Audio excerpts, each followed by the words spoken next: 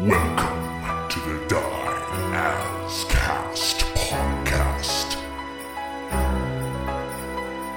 All right, you guys. Welcome back, everyone. This is our second episode of Table Talk. This is the Die As Cast podcast. I am Kevin Cork. We again, for our Table Talk, have with us Diego and Madeline. Diego, do you want to tell us a little bit about your character? Not that we'll be talking about your character or to your character, but let's talk about your character. Like, you mean my my personal character? Like, yeah, like how noble you are. Moral values. Yeah. Hi, everyone. I'm Diego Stradle. I'm playing Chisk, a piney cleric, in the Die As Cast podcast. Madeline, tell us about your character. Yes, my name is Madeline Hunter-Smith, and I play Maeve Maldorava on the Die As Cast podcast. Yeah. And who and what is Maeve? She is a Dampier Celestial Warlock. What we're going to be talking about today is a couple of things. I want to talk a little bit about, ask the two of you about, because this is brand new, these characters. You both are experienced D&D players, but you're brand new to the Kobold Press. So I want to talk just quickly about how you're feeling about being a piney. We'll elaborate again for what that is for people who don't know. And also about Madeline for being a Dampier. Just to give you everyone, if this is your first one you're listening to of our series, you should just go back and at least listen to the first Table Talk. Yeah, because we're not going to recap the whole thing. It's been amazing, and they're surviving by the skin of their teeth. Over and over. Yeah, we just had to take a break. The tension was too high to keep going. We'll start with you, Maddie, because you are anxious and raring to go about. I just want to get your, and this is really Kevin just asking, what you are thinking about your Dampier character. I assume you are familiar with Sorceress from past games, or is Sorcerer? Warlock. Neither of those, yeah. We got there. All right. Yeah, Sorcerer, Warlock. I don't know. It's all a blur to me. Bunch of nerds. Yeah. So this is interesting because, like, I've actually never played a straight spellcaster before. I usually go for, like, rogues, fighters, barbarian. Barbarian's my favorite class. So this, like, actually using spells and stuff as my core combat mechanic and core roleplay mechanic is really a fun challenge. Well, especially with the Warlock then, because you have to be focused. Oh, yeah, for sure. You have to know what you're going to use your 2 spell slots on or whatever, right? Like, but I think I like that. I like the rules of Warlock. It doesn't feel like as overwhelming to me as like a wizard might. But Maeve, I'm really digging her. I think she's got a lot of parts of me in her, which makes her really easy to play. Yeah. I don't know if that answers your question at all, but it's all great. There's no right or wrong. The Dampier aspect, the race itself, the idea of being the half vampire. Oh, it's so cool. I think that speaks a lot to, like, identity crises that, like, everybody goes through, especially being a teenager. Like, that part of your life is just all figuring out who you are. And what's really interesting about the Dampier race is, like, they have two parts of 2 worlds kind of put into one being, which makes them doubly complex. I don't know. I'm really liking it. It does bring up, like, questions for me, like, how fast, like, does she grow up? Like, what is Dampier puberty like? What does that look like? And then what kinds of... Wow. Yeah, you're right. Well, like, it's something I thought about. I'm like, does that... how is she doing her life as a 16-year-old? And like, I don't know, how do people respond to Dampier, do people think they're like abominations, or do they just consider them another race in the world? Like, all of that stuff is very interesting to me, and I'm excited to find out more about it as we play. I found that really interesting when we showed up to the seat of Mavros, and like suddenly we met at Dampier, and like there are all these like different races that like a panda bear. Yeah, panda bear. And there's a piney, and suddenly there's like a few other Dampier in the city, and like it's super chill. There's even a blood bar in the town. But that makes me wonder, is it like specific to Mavros? Because it's like a gathering of all these people. Like if Maeve was to go somewhere else, would she be received the same way? Or, you know, would there be a couple looky-loos who were not a fan? I don't know. Yeah. That's always the fear in, like, at least for me, in like playing a tiefling, for example, going back to like the that's original, a great example.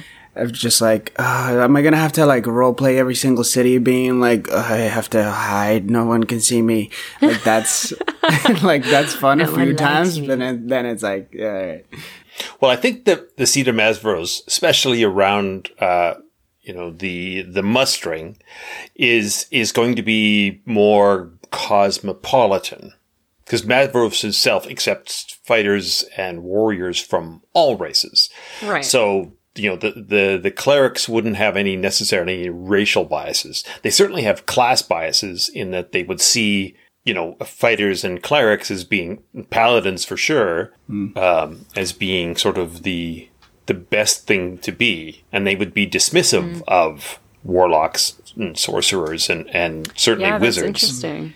So, but in terms of having the the variety of races, whether you have a ghoul fighter or a goblin paladin or a furbog ranger, I think they would all be the furbogs. Yeah. Oh yeah. Whether they would all be accepted temporarily. Now, whether the individuals in the thing, because again, it's people gathered from across things, so there'd be lots of biases and lots of isolated types that would be coming to Mavros. And one of the things I wanted to include in that, well, we've touched on it, is the fact that there's going to be fighting all the time. Like, there's just going to be people, constant bar fights. It's going to be like the worst spring break ever, because everybody's getting drunk, and there's specifically no rules around that particular aspect. So every other spring break. Right. With swords, with axes. Oh yeah, there's just weapons involved. Cool. And deadly spells, cool. Bye, Mom. Going to spring break. That's right. Take your axe, honey. The seat of Mavros. Use the two-handed. Use the two-handed. Make sure you enter your rage. That's right. Talk about carrying protection. Literally. Oh my God. Hey, we love jokes. You're right. You have many layers of conflict, or at least dichotomy, inside Maeve. Like an onion. Like an onion. Which is now sort of totally derailed the analogy I was going to go through. But I love that fact that, yes, there is that human vampire side and those basic conflicts. There's the teenage thing, working out what adulthood looks like. And there's also the fact that you are a warlock, which tends to be not a happy-go-lucky class, but you have the celestial side. Yes, my unicorn. Yes. So you have all sorts of things going on in to give you that rich texture of Maeve. It's a lot of dualities. Oh, rich texture. I like that. Yeah, no, I really love this character. I think she's going to grow into a force to be reckoned with on all accounts. All right. If she survives. She lives, yeah. There is, I've had some pretty hairy close calls, so, something I do find interesting about Maeve, too, is, how her vampirism works in the world. Like, she has this predatory charm, and I wonder, I haven't discovered it yet, but, I wonder how she feels about using it. Like, I wonder if she feels good about using her vampiric powers, or if she, you know, would rather rely on celestial magic. I don't know. It's that little racial thing where she's like, I don't know if I want to be like this. Do you think she might feel guilty or something? Yeah. If it wasn't called predatory charm, if it was called cuteness. Cuteness. Like what I'm saying it's is the predatory connotation that is kind of doing that for me. If it was just called being charming, then I think Maeve would just use, like a teenager would use whatever she has, or maybe it's even more innocent. Maybe she doesn't even realize. I think she realizes. All right. I think, Kevin, teenage girls are pretty smart. It's true. Smarter than teenage boys, for sure. Oh, yeah. Burn, boys. Suck it. Yeah, learn now. Yeah. That actually leads to a couple of related questions that we've gotten about Maeve. The first one was, what would happen if she didn't get blood at all? Oh. I don't actually know. And that's another like little racial thing that I'm excited to discover. Like how does her vampirism affect her world? I think like part of me believes that she does need it to some extent, but maybe that's part of her arc, realizing that she doesn't. Like maybe it's just a holdover from her past that she'll eventually come to lose. I'm not sure. Right, because she grew up having blood regularly. She would have, absolutely. Right? Yeah. But according to Kobold Press, Dhampir do not need blood to live. So I'm wondering if for Maeve it's just like a cultural thing that maybe she's been trained to believe that she does need it. Interesting. Ooh. Yeah, that's very interesting. I mean, another aspect of it that we could talk about or discover is maybe if she doesn't have blood, say, on a weekly basis, she starts to lose things like her predatory charm. She doesn't need it to live, but she would need it to manifest some of her Dhampir skills. That's interesting. Because then that would play into how much of her human side does she want to embrace versus how much of her vampire side. That's, the moral quandaries surrounding drinking blood. That's right, especially when you don't need it. You just want it. You just like it. You just want it. It's just tasty. No, that's good. I don't need it. I can stop anytime I want. I can stop whenever I just don't want to. Semi-related, well, not really related, except that it deals with Maeve. Is Maeve's father a ruler? Erasmus, the vampire? I assume that's, yes. Yeah. That's who they're referring to. I think so. He is and he isn't. Like, I think he does answer to probably older, stronger vampires, which is why Maeve following the rules is so important. But I also think that... So he's like a duke, not a king. Yeah, I would say he's probably more of like a duke or like a lord, if we want to get into labels. Yes, we always want to get into labels. We do. So does that mean that Maeve is a princess?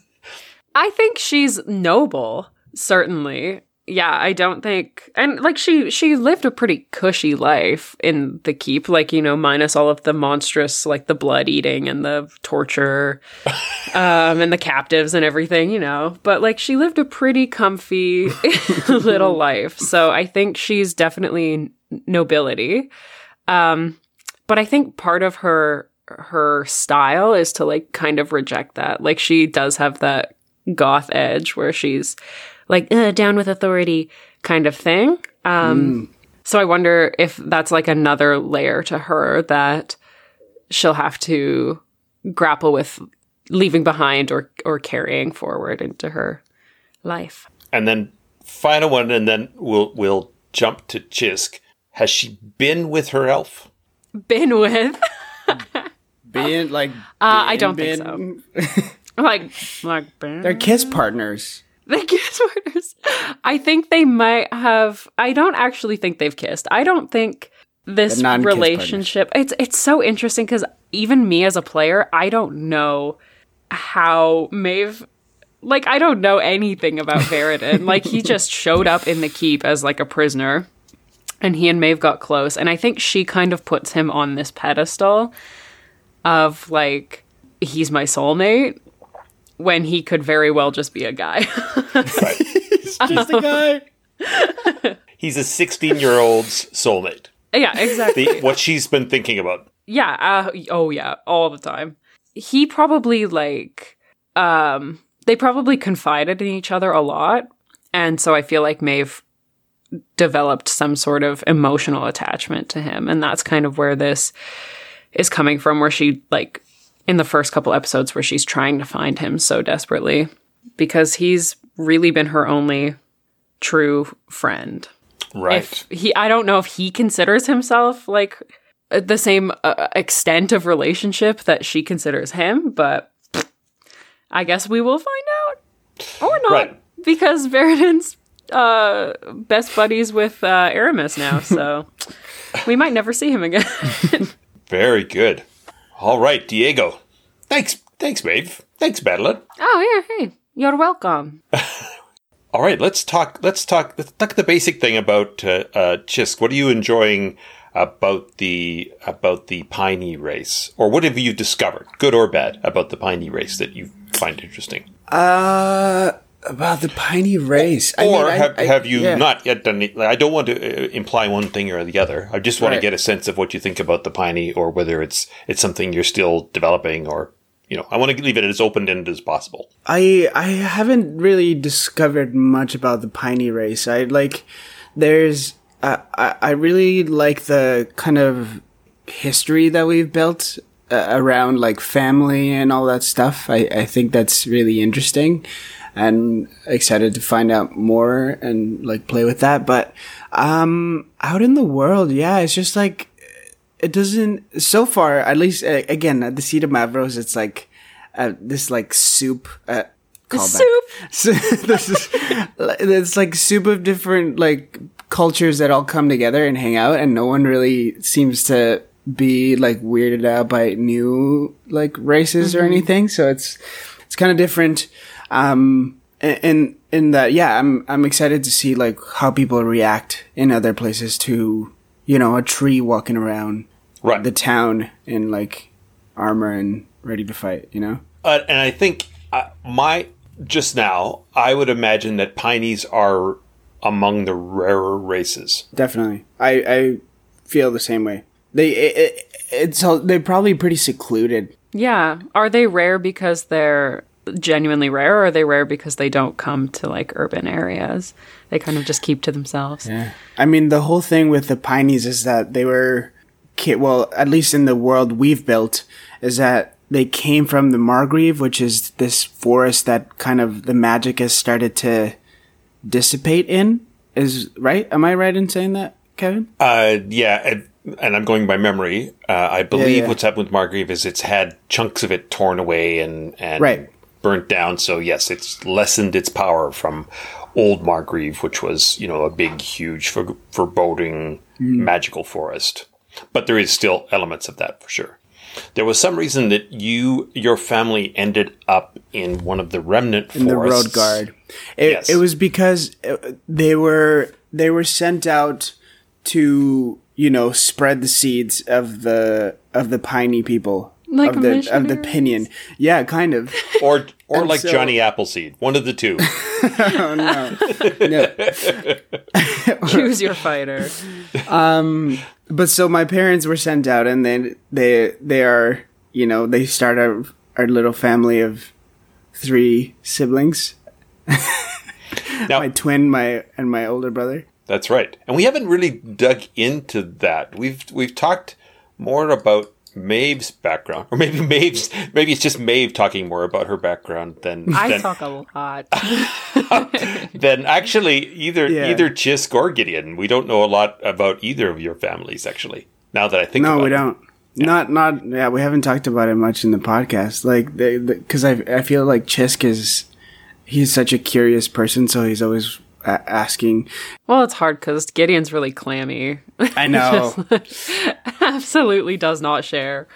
And we've got a boatload of work in this town. Like, there's always something happening.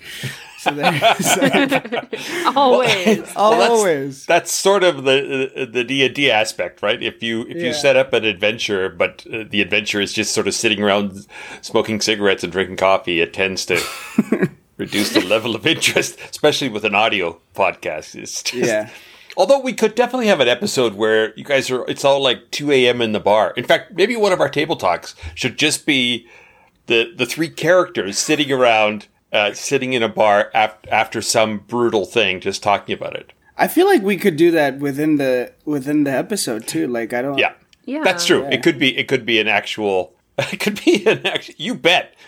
Let's crank it in there. Let's get it in there for sure. All right. So related. I mean, one of the interesting other things about Pineys is I don't think their culture is as present as the Dhampir, especially because there is whole recognized nations now of vampires and undead and ghouls. So they would be literally more represented because there's so many of them. So there's, there is the blood bars you guys had the choice to go to, but there wouldn't be necessarily the sap bars for the Pineys. No maple bars. No maple bars. Although that would get really confusing. Yeah. On the maple hole and then the maple bar too. That's weird. We will. Actually, that's. I don't know if we want to keep this in the recording, but there is a great sci-fi story. Can't think of the name of it. Can't think of anything. But in the story itself, the world has evolved where eating is something you do in private behind a stall, and defecating is the social activity. No. And it's just... That makes me not feel good. I know, but that's totally a social thing, right? Like, it could totally be the other way. And so, what if Pineys are that way? Oh! God. Oh my God. And Chisk is so amazed that no one wants to talk about it. And Maeve talk about my maple hole with me. And Maeve doesn't want to share her time. She wants to go off by herself. Hey guys, what are you doing this afternoon? You want to go defecate somewhere? Yeah. Instead of grabbing a bite. Let's grab that's right. Let's grab it. Oh, no. And oh my God, Maeve's eating right in front of me. I don't like the smell. The smell. Wow. These people, they're just eating here. They're just eating out in the open. Indecency. They have whole public places for this. So that was bad. Although it kind of reflects, if you have a completely different race, it's kind of interesting, right? Like, not that actually we necessarily have to actually explore it on the podcast. I don't think I want to. Right. But with Pineys, it would be the least offensive of defecation because it might be just like a couple little pine cones pop out, right? Oh my God. Also, by the way, for anyone listening, this isn't like Kobold's Press. This isn't lore. This isn't canon. It's canon within our game. This is the Diascast supplement that we'll be publishing. Yeah. For some reason, that just came up, and we're like, okay, we're sticking with it. Yeah, I guess this is just how it is now. Oh God.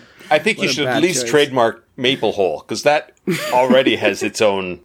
Yeah. We're gonna sell T-shirts with just like a swirly maple hole and honestly, I would wear it. I would wear it.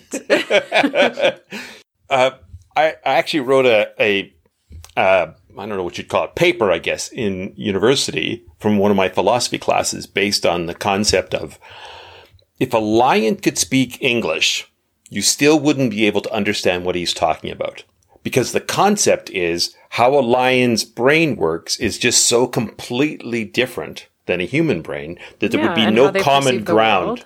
Yeah, because it would be focused on hearing and scent and not on visual things and their customs, etc., etc. It's that idea of another race being so totally alien and developing things. And honestly, the piney, the piney aspect, like we impose a lot of human things on goblins and one of the characters in one of my games, actually hasn't got into it very much, but one of the things he had talked about when he was creating the character is he wanted to eat a little bit of all of his opponents after besting them, because it was a celebration of that person's strength and bravery. Okay. And it was the idea of he would honor that person by carrying on some of that person inside himself. And if he didn't like the opponent, he wouldn't offer to eat them. And I was totally tickled by the idea. He himself has not used it very much because everybody else reacted like, no.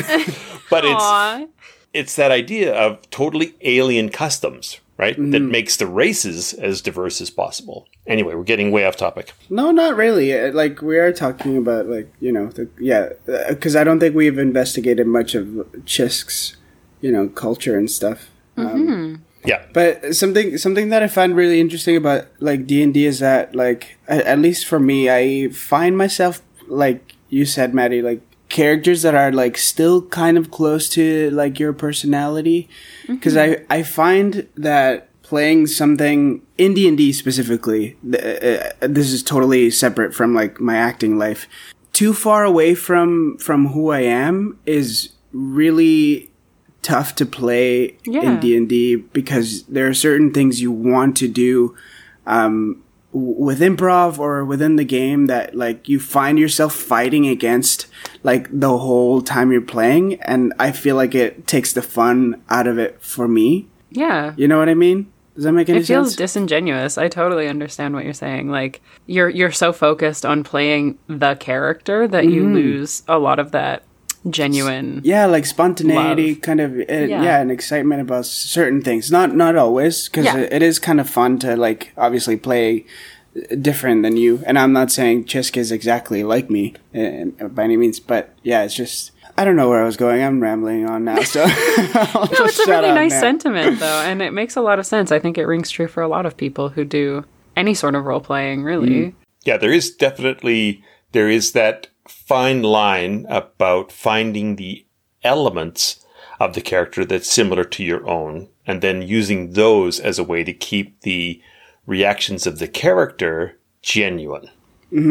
I think the interesting thing, especially for some sort of performing aspect, like doing a podcast, is that it really is sort of that next level above just playing the game, because what you're trying to do is you're trying to demonstrate, you're trying to perform the story for a passive listener. So there is more of an acting element than if you're all sitting around the table each getting into it.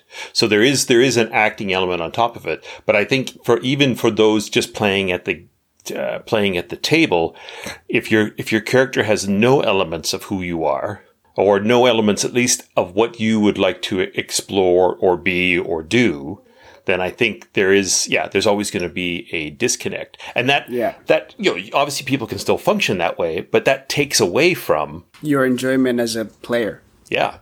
And again, that's a very sort of touchy topic. Like, it could start to drift in all sorts of weird sort of psychoanalytical kinds of things we don't necessarily need to get into. Oh, God.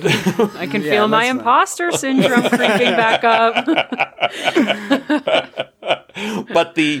But that idea is, you know, it's that, I think maybe I talked about it on that Twitch episode we did.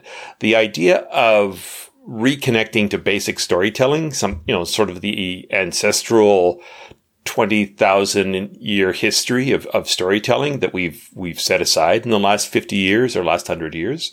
I think that element is really important as part of human connection and human communication. Yeah.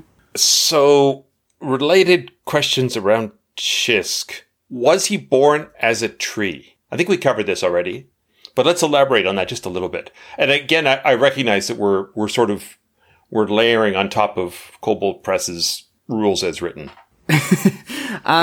So yeah, his parents planted seeds on the ground, and from one of the seeds, two plants came to, like, what's the term? Your hand motions aren't visible. but I know no one can see they are my helping. hands. Maeve and I Does it understand help if I do this? Bloomed. So 2 plants bloomed out of the seed. And that's my twin, Rend. Rend is my twin.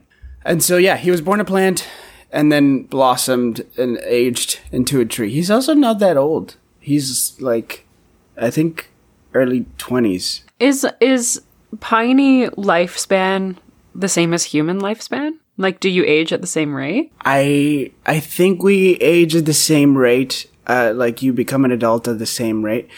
But because trees can be really old. That's my thinking. Like, yeah, I would think. Yes. I don't know I can't remember what Kobold Press is written in the Margrave, but I would think pineys live a long time. Maybe they only have a certain period of active. Maybe they revert back to tree after a couple hundred years or something. I mean, I also imagine that regardless of whether, like, you know, because they're a tree, they like, trees get really old, but there's magic within them, right? Like, there must be something, like, you know, sylvan about them, or something from, like, the fae. Yeah. Mm-hmm. Within them. It seems it has, like, a lot of fae attributes to them, don't they? Like, yeah, it absolutely. feels like that. I wonder, would it be interesting if they were like the early stage of a treant? Yeah. Or like a variant on a treant. Like a treant is like a different race, and pineys are part of that same sort of branch, but different, like monkeys and people. Yeah. I was just thinking that. That's interesting. Yeah, like so which one's the monkey in that example? Yeah. If we're going to go walk down that road, Maddie. Yeah. No, I think it's interesting question. And again, it comes back to that whole concept of, yes, the very basic concepts. Although, you know, obviously when Chiska's walking down the street, that's not going to be the kind of stuff that is going to be occurring to him. I love the idea of Chisk being very sheltered for the first 20 years of his life. So his learning is focused less on book learning and more on experiences. Yeah, totally. And people, and, you know, getting to know customs and things like, why do you drink blood? What, like... Yeah, that was something I really appreciated. Chisk was not outwardly, like, condemning Maeve for her interest in drinking blood. He was just genuinely curious, which is, I don't know, really wholesome. Very tentative, but to drink it himself. yeah, didn't want any part of that, but will happily learn. No, I think you tried it, didn't you? Yeah, I did. I took a sip and was like, this is not for me.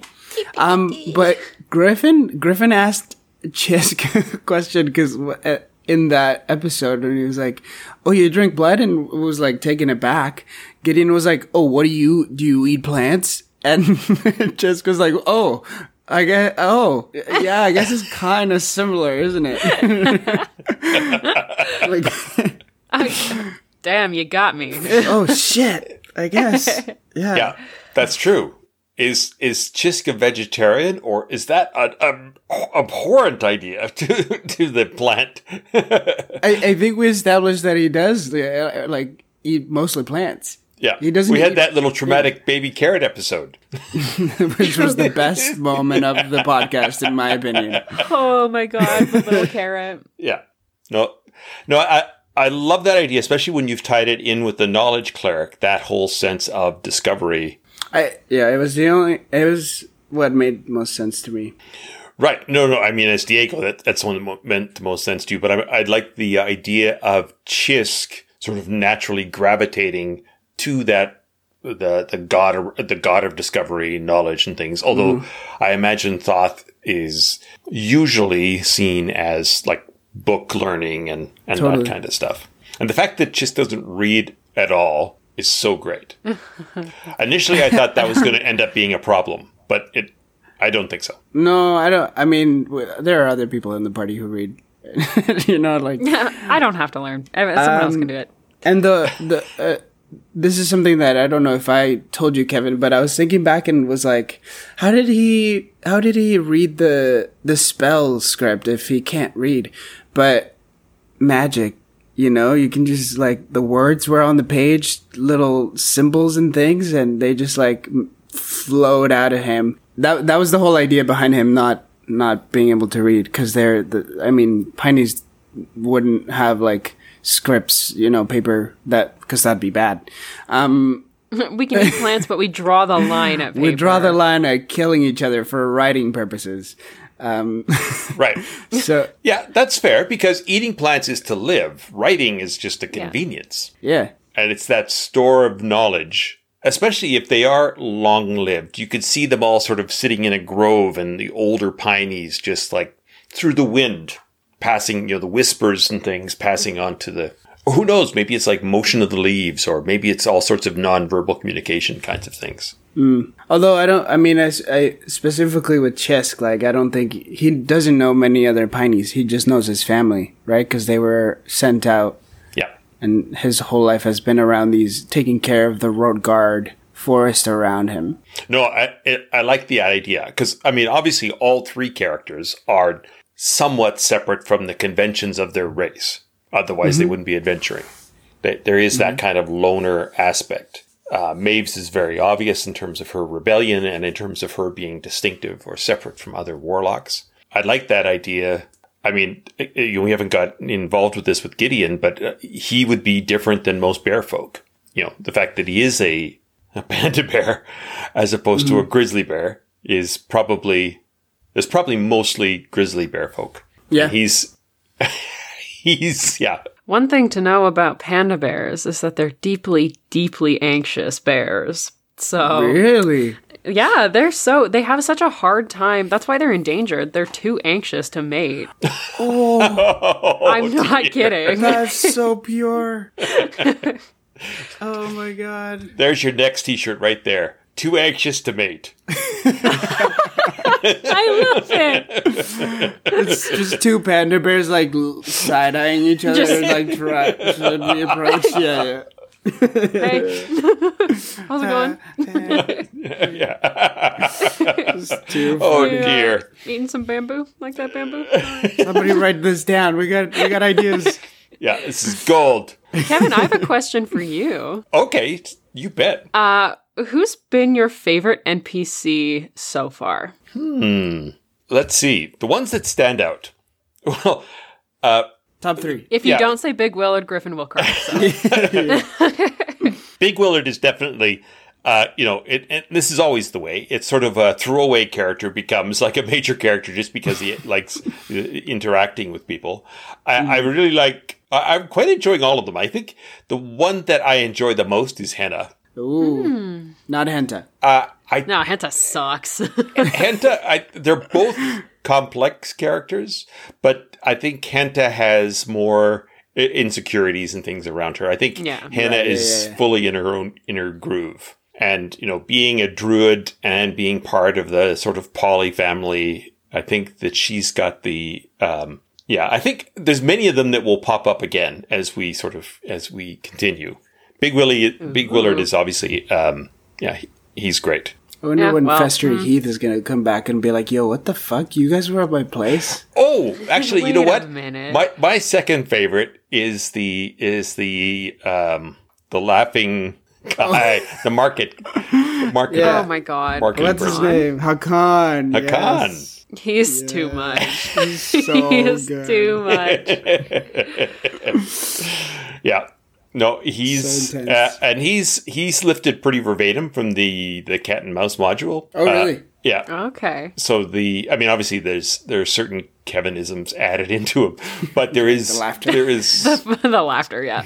yeah, and it's just sort of broadening that question. One of the joys about doing the DM is the ability to create these characters that become memorable to the players and hopefully the listeners, and that you can keep having them pop up. And, the episodic nature of D&D, coupled with that concept of you never know a person fully, allows you to really exploit that aspect. And a person that you thought was bad turns out to be good or misunderstood or forced to be doing something. Whereas someone that you had trusted, if they betray you or there's nuances or additional layers, then it adds so much depth and I think, again, sort of, not to sound biased, but sort of human condition to the story. Yeah. And it gives the players a more nuanced reaction. Like if, obviously most of the characters are going to be very, very stereotypical surface, but people can pick up on a barmaid or a bartender or a shopkeeper that you didn't think anything of. And all of a sudden the characters just happen to grow really connected to that particular shopkeeper. And that ends up being an ongoing character. And then it turns out later that they are a polymorphed dragon or a reformed demon or, there's all these different things that... Diego, write this down. Okay, everyone. Yeah, and I recognize that even as I'm talking, the two players are like, "Oh, I really have to pay more attention to Big Willard. Oh, I have to. Don't trust him." I mean, we don't. That's the thing about recording this when it hasn't been released. Is like, how much do we say about that? Well, you don't. By the time this one is released, you guys will have had a few more interactions with Big Willard. So right, but not he.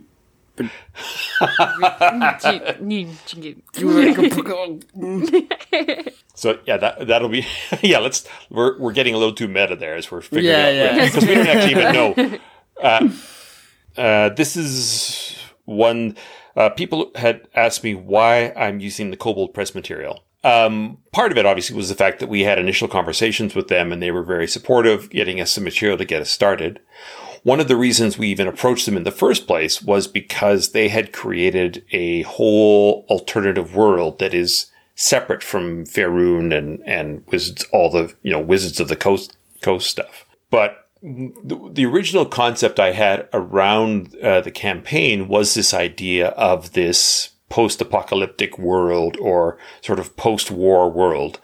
And when I came across the sort of waste, the Western wastes that our current our campaign is set in, I really liked the idea of this, it's a little bit of a scramble to live. There's people adapting. There's lots of, blasted areas. And the fact that these great old ones are still slowly wandering around the landscape is very appealing because it effectively means that you cannot develop too much, like civilization just can't go back to sort of the hobbit land of, sunflowers and pumpkins.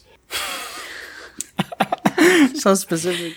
Well, specific. I loved that there was a final scene. It's in the books for sure. I'm sure it's in the movies where after the hobbits go through their massive adventures and trauma and terror, they go back to their little hobbit village and none of the hobbits have known any of the stuff that's gone on. So these guys are like shell shocked and aged and mature, and they go back to their little village and it's all still, drinking ale and talking about pies. So, and they have that sort of shell shock idea of, soldiers adjusting to life in society. And the idea of the world of Midgard, of the Wasted West, being this place where people have to live in the sort of remnants of the world, remnants of war, makes it, well, it's actually, there's lots of different elements around that if I think about it. I mean, part of the reason everyone's accepting is that there are so few people in a relative way. So it becomes more about everyone's getting together because there's fewer of everybody. And again, obviously there's other organizations and other villages and different things out there in the Wasted West. We haven't gotten into any of those things yet, but there will always be that kind of frontier feeling because it is that idea of, there's lots of serious dangers out there. So people connect if they can find a way to connect. And then just to quickly summarize with the Kobold Pressed, one of the things I really liked about the Kobold Pressed was, well, the three key things were, number one, that this setting was quite cohesive and developed and completely separate from what I had experience with, which was either my own homebrew stuff or the Wizards of the Coast, Faerun, Sword Coast, all that kind of stuff.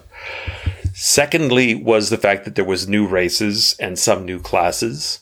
And the third thing, I guess actually the very first thing, was the fact that they have such a wide range of new creatures to encounter. So what I love about that aspect is that experienced D&D players, unless they know, the Tome of Beasts or the Creature Codex and things, are confronted with things like the Doppler rat and have no idea, as opposed to running into an ogre or a beholder or something that people will say, oh, I know you should do this or don't do this or don't look them in the eye, or, there's all those things that the players can't help but have their characters know because they know it. Whereas with this, because it's so strange, because it's so out of the ordinary, I think there's a lot of, it recreates or regenerates that feeling of trepidation. I obviously haven't looked at the I guess, I don't know what it's called, but the monster manual for Kobold Press. But it seems that there's a lot of stuff that they've homebrewed. Is that called homebrewed? Because even though they're like a large, it's not like your own kind of. Anyway, you know what I mean. Yeah. Yeah, it seems like there's a lot of that stuff. Like, is that the? Oh yeah, like the Tome of Beasts. I think is like a 400-page book with like all their own stuff. Yeah, all mostly? Different. Yeah. And some are variations on ghouls or variations on dragons or whatever, right. But some of the things are completely unknown and completely, different shapes and things. Now, obviously, having said that, there's a ton of monsters in the various Wizards of the Coast material that would be unusual or unknown. And of course, as a DM, I will also tend to sometimes tweak a monster or reskin a monster in a way so that people aren't automatically, countering that. I know. Yeah, I know their vulnerabilities or whatever. Yeah. So that aspect, there's definitely creatures. I won't say monsters, creatures in the Kobold Press material that actually inspire, encounters or inspire interactions and things. So that's the quick answer to that. All right. That sort of addresses a lot, or not a lot, but at least some of the questions that I've had, things that I've heard from people. Is there anything else you guys would like to add, sort of based on the reflecting and what we've talked about? Not really. I just want to say thanks to everybody who does listen. That rules. We're playing our silly little dice game, and it's so much fun, and it's really nice to have people participating in that with us. So, thanks, everybody. Thanks, everyone. Right. What I have been talking about, we'll talk about some more, but what I think we'll do is we will set up a public Discord chat so that people can sign up for that, sign into that, and we will have people posting questions. We'll have a couple of different channels, and then all of us will check in every once in a while and respond to questions and respond to comments. And we'll sort of continue to build the interaction that way. And who knows, that might become the source for future table talks or additional things we're going to do down the road. So if you are new to the Diaz cast, feel free to continue to listen to all the other previous episodes as we build up to this. Obviously, we'd like you to like us on Facebook and all the other social medias. Please like us in iTunes or Google Play or Spotify or wherever you're listening for us. Give us a review and look for us, Diazcast, on Discord. We'll be look forward to hearing from you. So on behalf, blank for a minute on the actual word there. I saw that happen too. Listeners, you couldn't see that, but the cogs were turning. That's right. Vacant. This is what DMing with Kevin in about 10 years is going to be like. Just shell-shocked stare. On behalf of everyone here at the Diazcast, I'd like to thank you for tuning in. Feel free to follow us, and we will talk to you again soon. Thanks, everybody. Bye. Bye.